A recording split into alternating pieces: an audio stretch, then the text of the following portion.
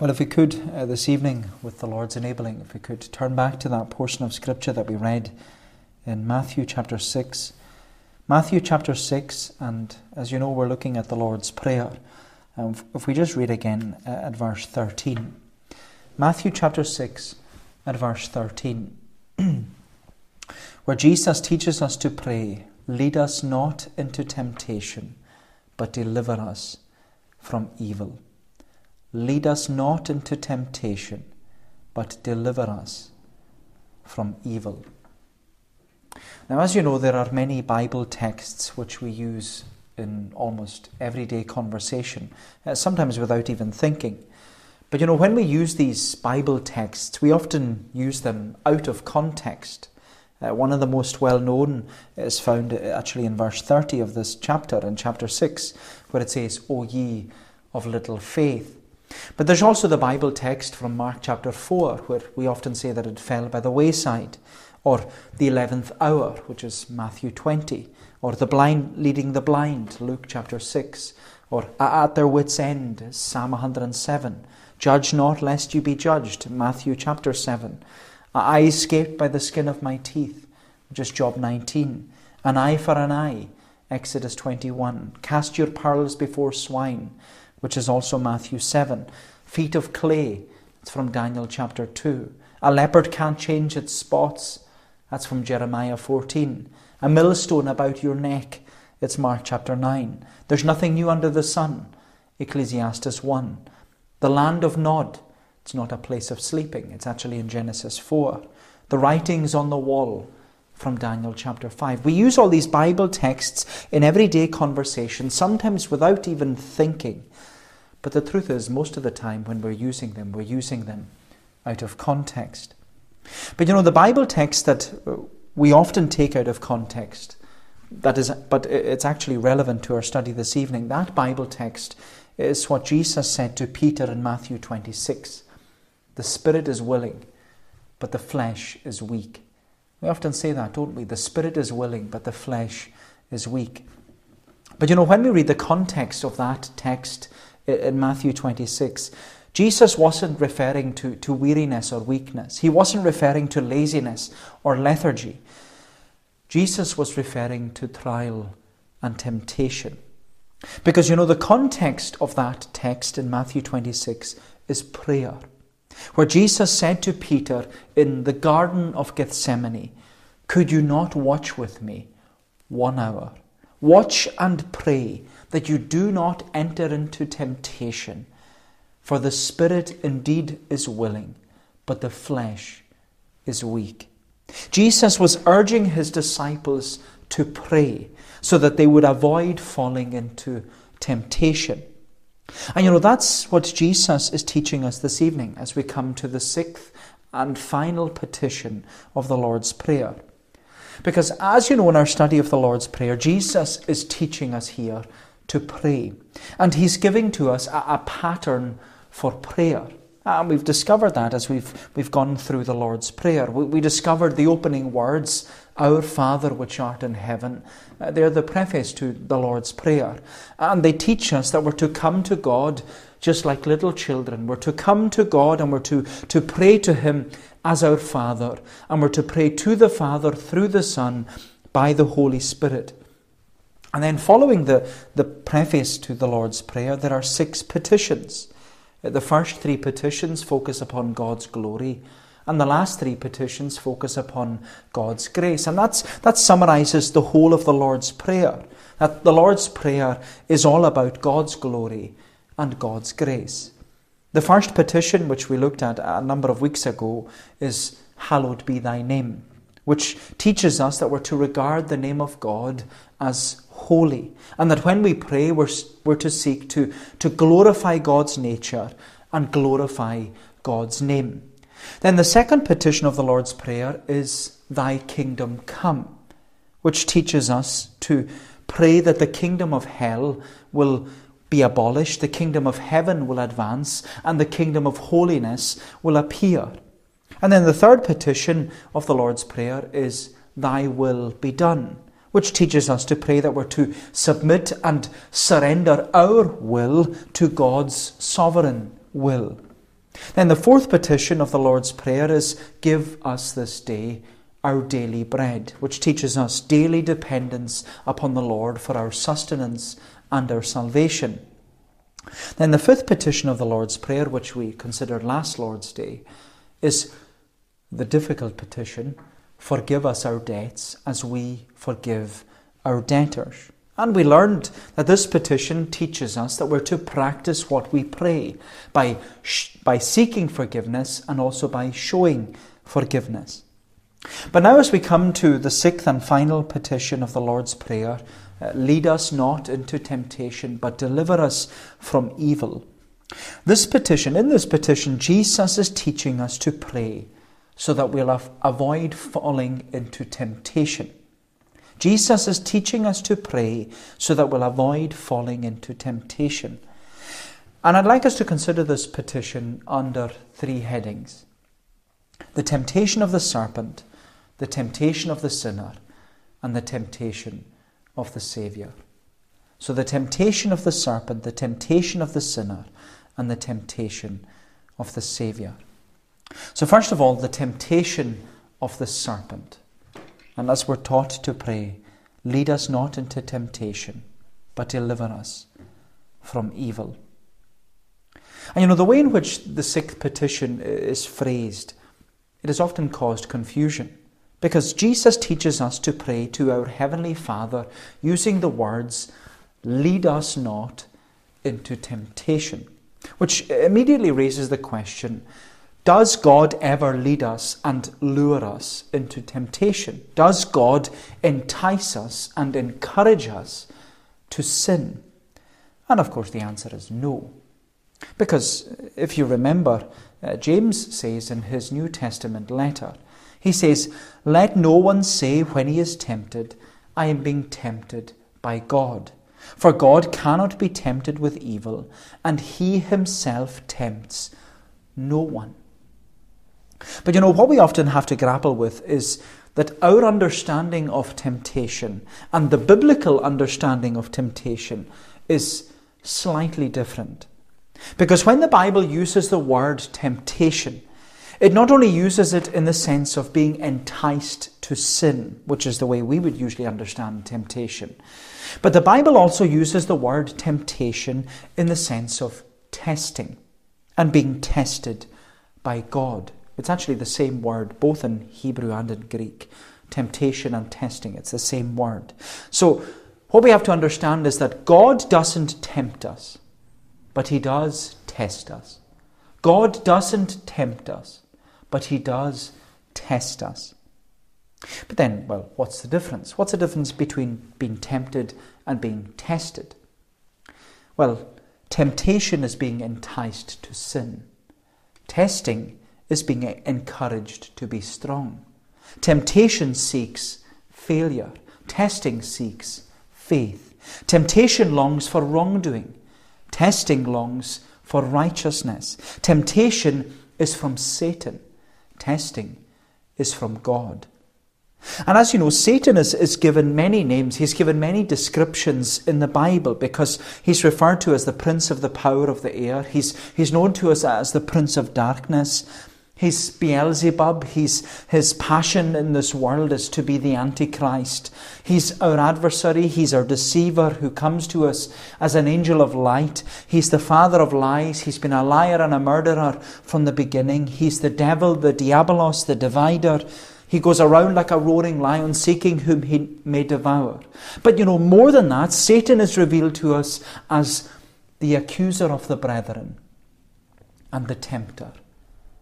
The tempter. And we don't even have to go very far into the narrative of the Bible to find the tempter at work.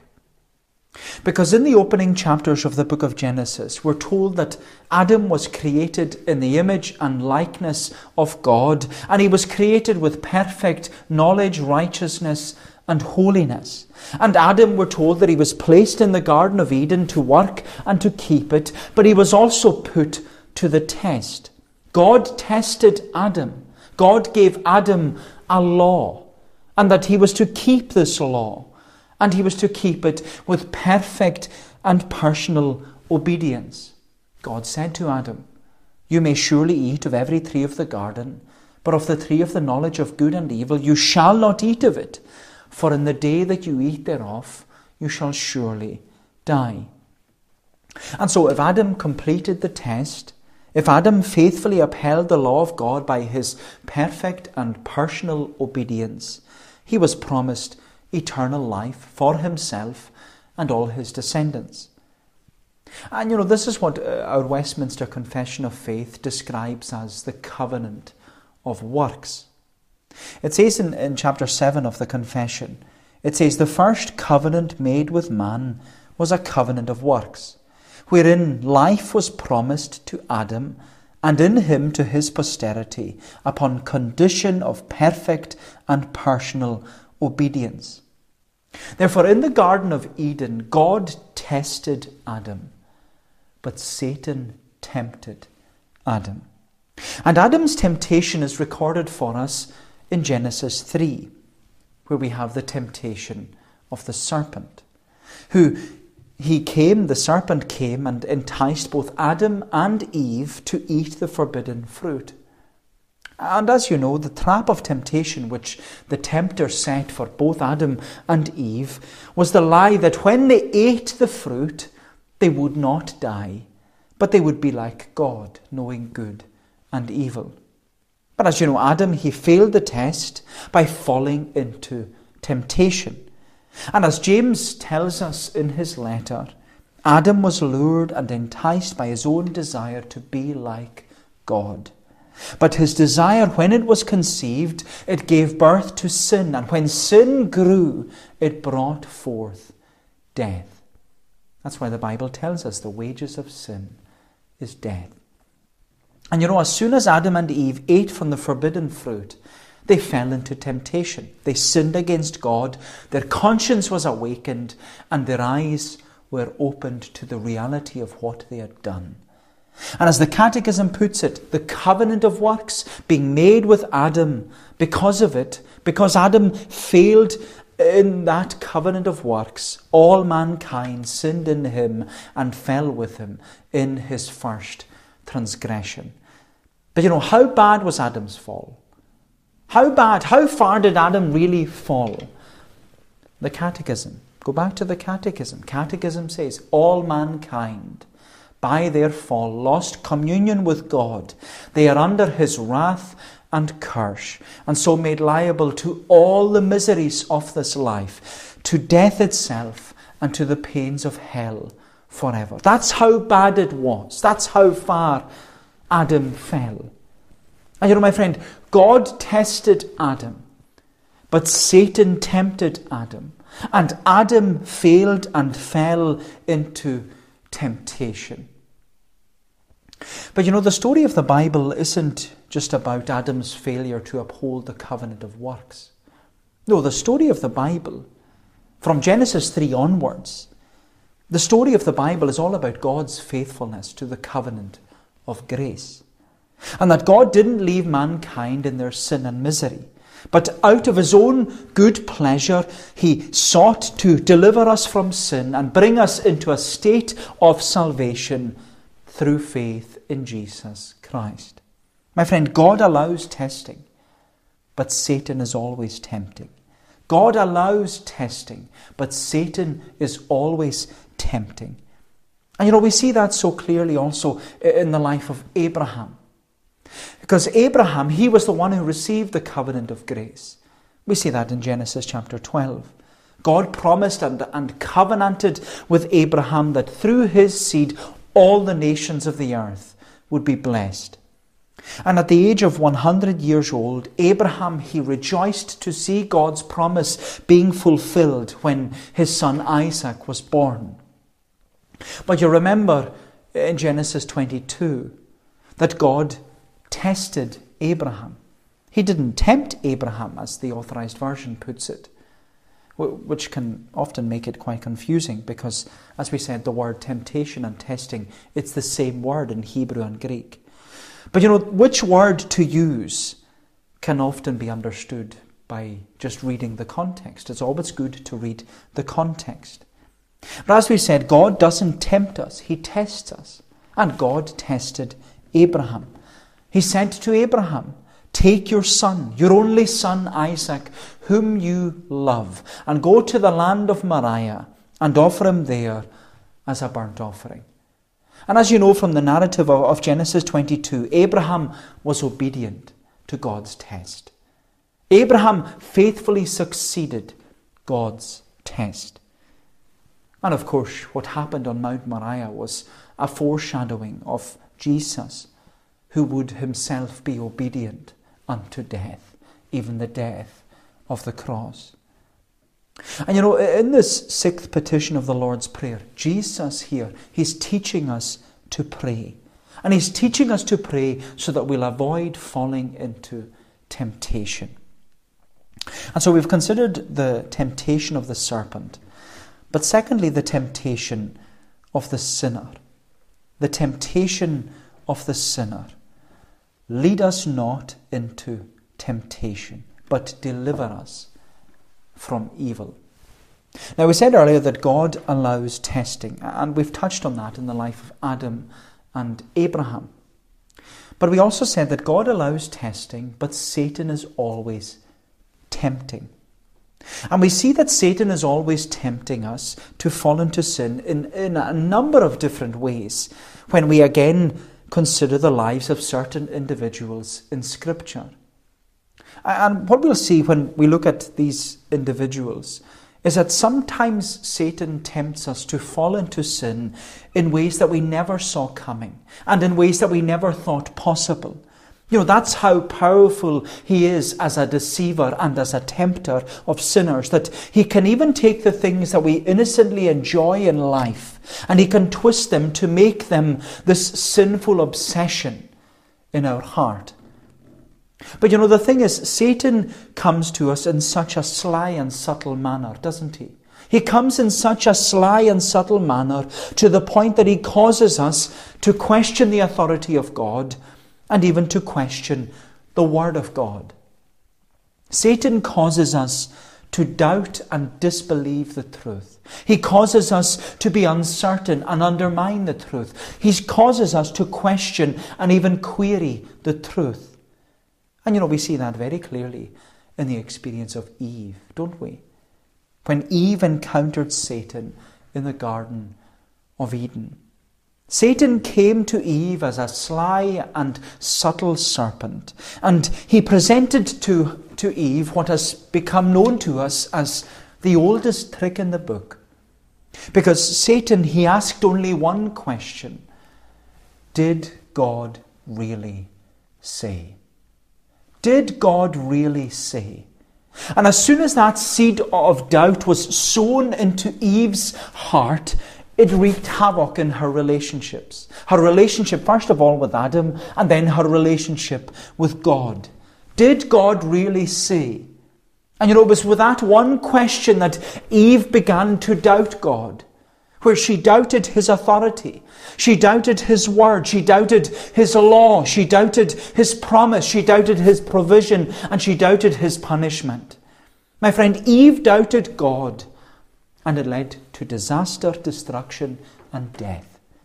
Eve doubted God, and it led to disaster, destruction, and death. And you know, that's what Satan does. He sows seeds of doubt in our heart. He comes to us and he says to us, did God really say? Is God really there? Is God really the Creator? Is God really in control? Is the Bible really true? Did Jesus really die? Did Jesus really rise from the dead? Does God really hear my prayers? Am I really saved? Does heaven really exist? Is hell a real place? My friend, when Satan sows these seeds of doubt in our hearts, it can lead to disaster, destruction, and even death. That's why he comes. Jesus says he comes only to steal and to kill and to destroy. And you know, like Eve, in our moments of doubt, we doubt God's authority. We doubt God's word. We doubt God's law. We doubt God's promises. We doubt God's provision. We doubt God's punishment. My friend, Doubt is the oldest trick in the book that this sly and subtle serpent of Satan comes to us with. It's the oldest trick in the book, but there's many other tricks that the devil uses. There's many other tricks that Satan comes to us with. And another one is fear. Fear. We see that later on in the narrative of Scripture. We see that in the experience of the children of Israel, where they had just begun their wilderness journey. They just left Egypt and they crossed the Red Sea and they're going towards the promised land and they've just entered the wilderness. But the Israelites, they weren't long into their wilderness journey when they started moaning and murmuring against the Lord. We're told in Exodus 16 that the Israelites, they were afraid. They were afraid that they were going to starve to death. But the Lord sent manna from heaven. And then in Exodus 17, the following chapter, the Israelites, they're afraid again. They're afraid that they're going to die of thirst. And so the Lord sends water from a rock. And we're told that they called the name of that place Massah, which means testing or temptation. And they also called it Meribah, which means quarreling. Because the Israelites, they quarreled among themselves, wondering why they'd been brought out into this wilderness. And then they tested the Lord, saying, is the Lord really among us? Is the Lord really among us? And of course, the Lord was testing the Israelites in the wilderness. But Satan was also tempting them. And he was tempting them with fear. Because, the Israelites, they were afraid of dying. And they were afraid of death. And that's one thing Satan uses to tempt us. Fear. The fear of dying and the fear of death. We've seen that in recent months with all that's gone on during lockdown. Where, we all obeyed the rules and regulations of the government because we were told that if we catch COVID-19, the likelihood is that we'll become very ill and die. And sadly for many people, that has actually happened.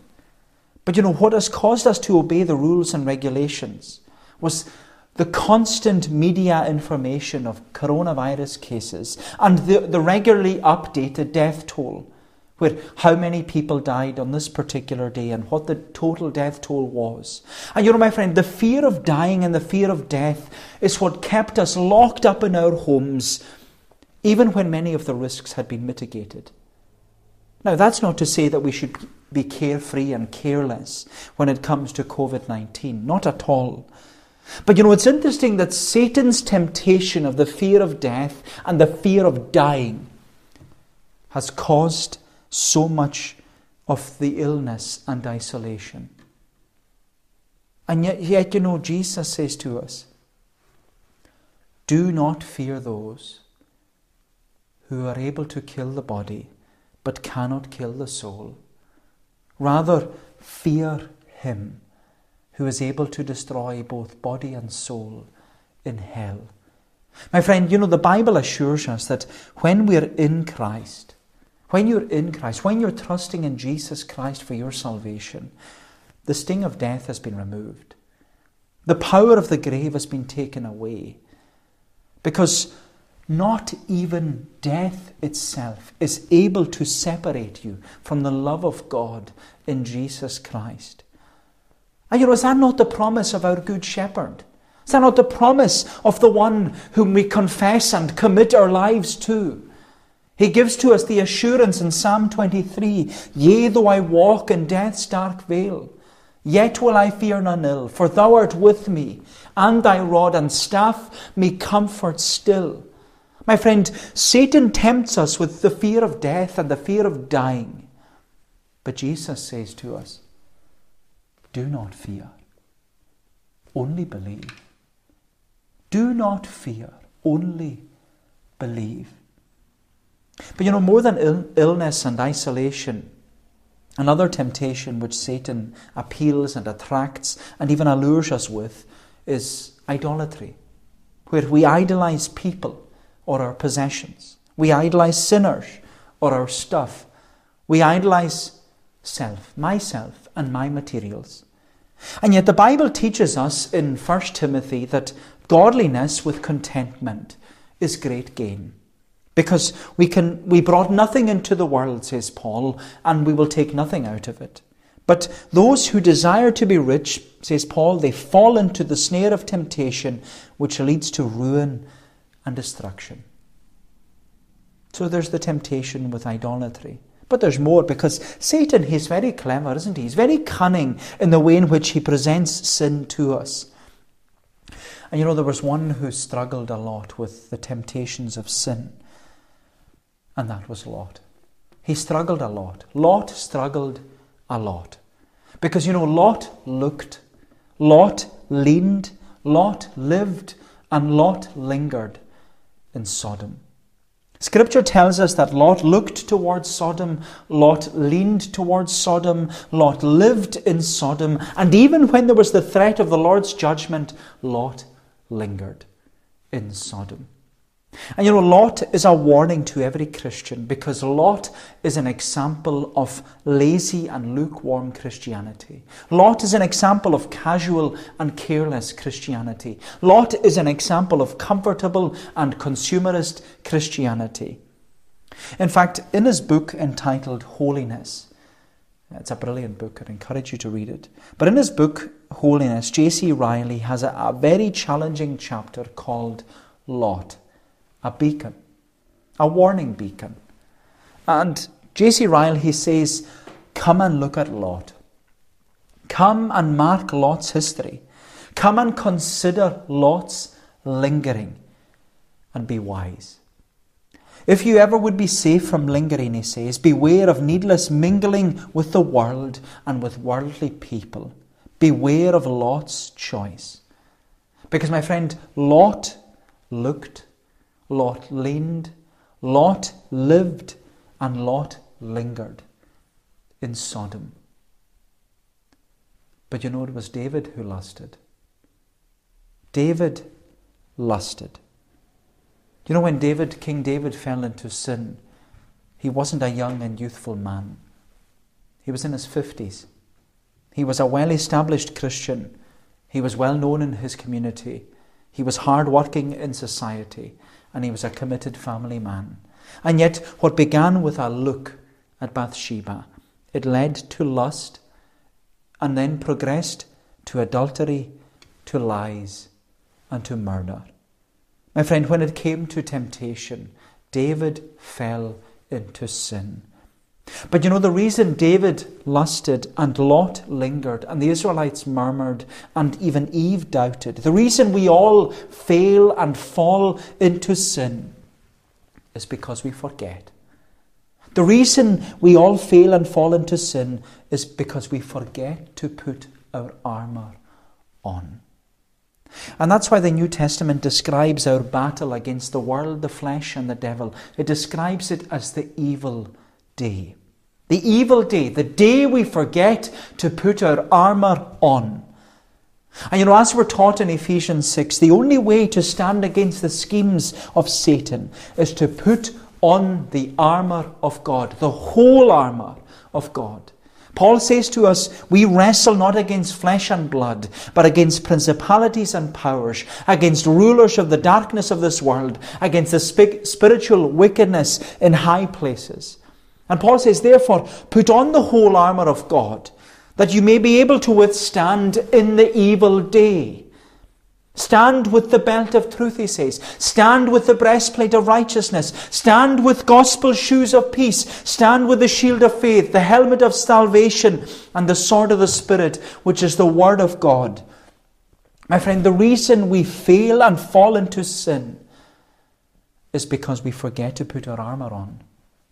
The reason we fail and fall into sin is because we forget to put our armour on. But the sixth petition of the Lord's Prayer is teaching us to prayerfully, every day, to prayerfully put on our armour so that we'll avoid falling into temptation. Lead us not into temptation, but deliver us from evil. That's this petition, the sixth petition in the Lord's Prayer. It's teaching us to prayerfully put our armour on so that we'll avoid falling into temptation. And so we've considered the temptation of the serpent, the temptation of the sinner. But then lastly, and just in conclusion, I want us to think briefly about the temptation of the Saviour. The temptation of the Saviour.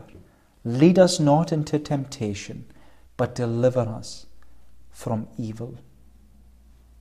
And I want us to think about the temptation of the Saviour, because back in Matthew chapter 4, just 2 chapters earlier, we're told that Jesus was led by the Holy Spirit into the wilderness to be tempted by the devil. And we're told also there that after fasting 40 days and 40 nights, the tempter came to Jesus to tempt him to fall into sin. But as we've said, God allows testing, but Satan is always tempting. God allowed Jesus to be tested in the wilderness, just like he allowed Adam to be tested in the Garden of Eden. And Jesus was tested in the wilderness because Jesus was the new Adam. Jesus was the last Adam. Jesus was seeking to right the wrongs and undo what was done in the Garden of Eden. But more than that, Jesus was tempted in the wilderness not only as the new Adam, but also as the new Israel. And as the new Israel, Jesus was faithful in the wilderness, whereas the Israelites, they were faithless in the wilderness. They had failed in the wilderness. And after fasting 40 days and 40 nights, we see in chapter 4 that Satan tempted the Saviour by enticing him to transform stones into loaves of bread. But the Saviour, he responded to Satan with the same words that the Lord spoke to the Israelites when they failed in the wilderness. Man shall not live by bread alone, but by every word that proceeds from the mouth of God. And what we discover about the temptation of the Saviour in the wilderness is that he repeatedly used Scripture as his sword against Satan. The Saviour repeatedly used Scripture as his sword against Satan. And my friend, that's what we need to do. That's what we need to do. We need to prayerfully put on the whole armour of God every day, so that when Satan comes to tempt us in a myriad of different ways that we never thought even possible, and yet we are to use Scripture as our sword against Satan. We're to use Scripture as our sword against Satan. Do my friend, there are times that God will test us, and there are times that Satan will tempt us through people, providences, and places, through things that we would never choose for ourselves and things that we would never think possible. But it's through these things that Scripture and our Saviour teaches us and assures us that God is faithful. God is faithful because he will not let you be tempted beyond what you are able.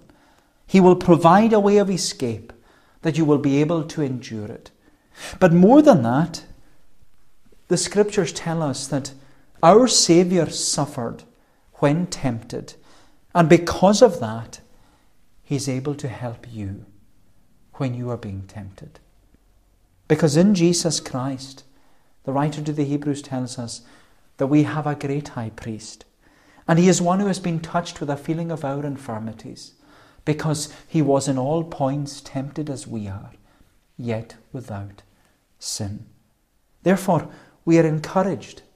We are encouraged in the 6th petition of the Lord's Prayer to prayerfully put on the whole armour of God by coming boldly to the throne of grace, so that in our time of temptation we may receive mercy and find grace to help in our time of need. My friend, it's at the throne of grace that the Lord promises. The Lord promises to keep us, to watch over us, to protect us in our time of temptation. It's when we come to the throne of grace, when we prayerfully put on the whole armour of God, that the Lord promises to keep us from falling into temptation.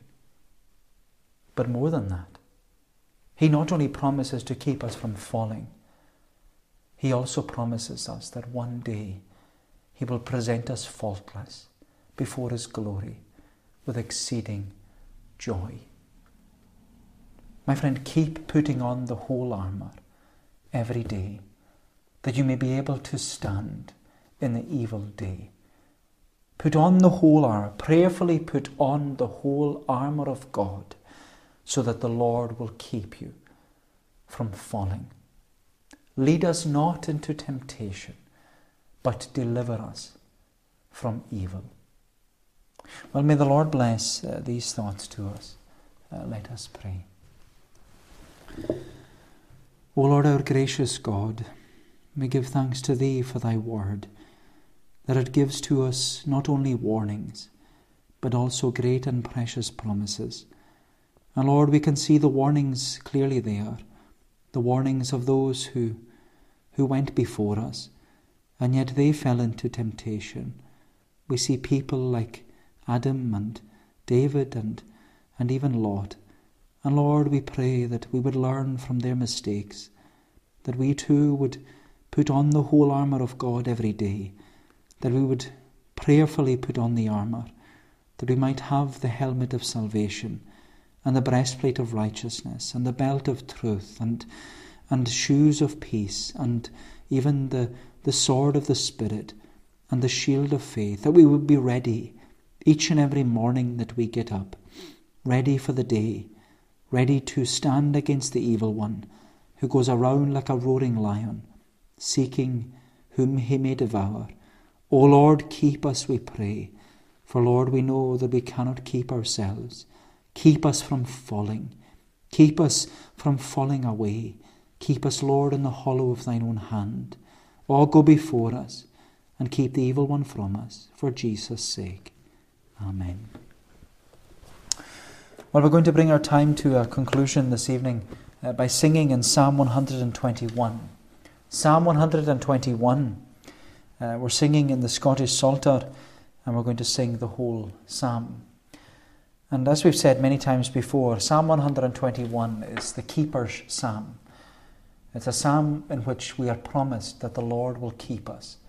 And that should be our prayer, that as we consider this petition this evening, that we should be praying that the Lord would keep us, and He would keep us from falling. To keep us from falling. And that's the assurance we have in this psalm, that the Lord watches over our feet. He watches over our way, and He's watching over us even when we slumber and sleep. He's the Lord who keeps us. So Psalm 121, I to the hills will lift mine eyes. From whence doth come mine aid? My safety cometh from the Lord, who heaven and earth hath made. Thy foot He'll not let slide, nor will He slumber that Thee keeps. Behold, He that keeps Israel, He slumbers not, nor sleeps. We'll sing the whole psalm of Psalm 121 to God's praise.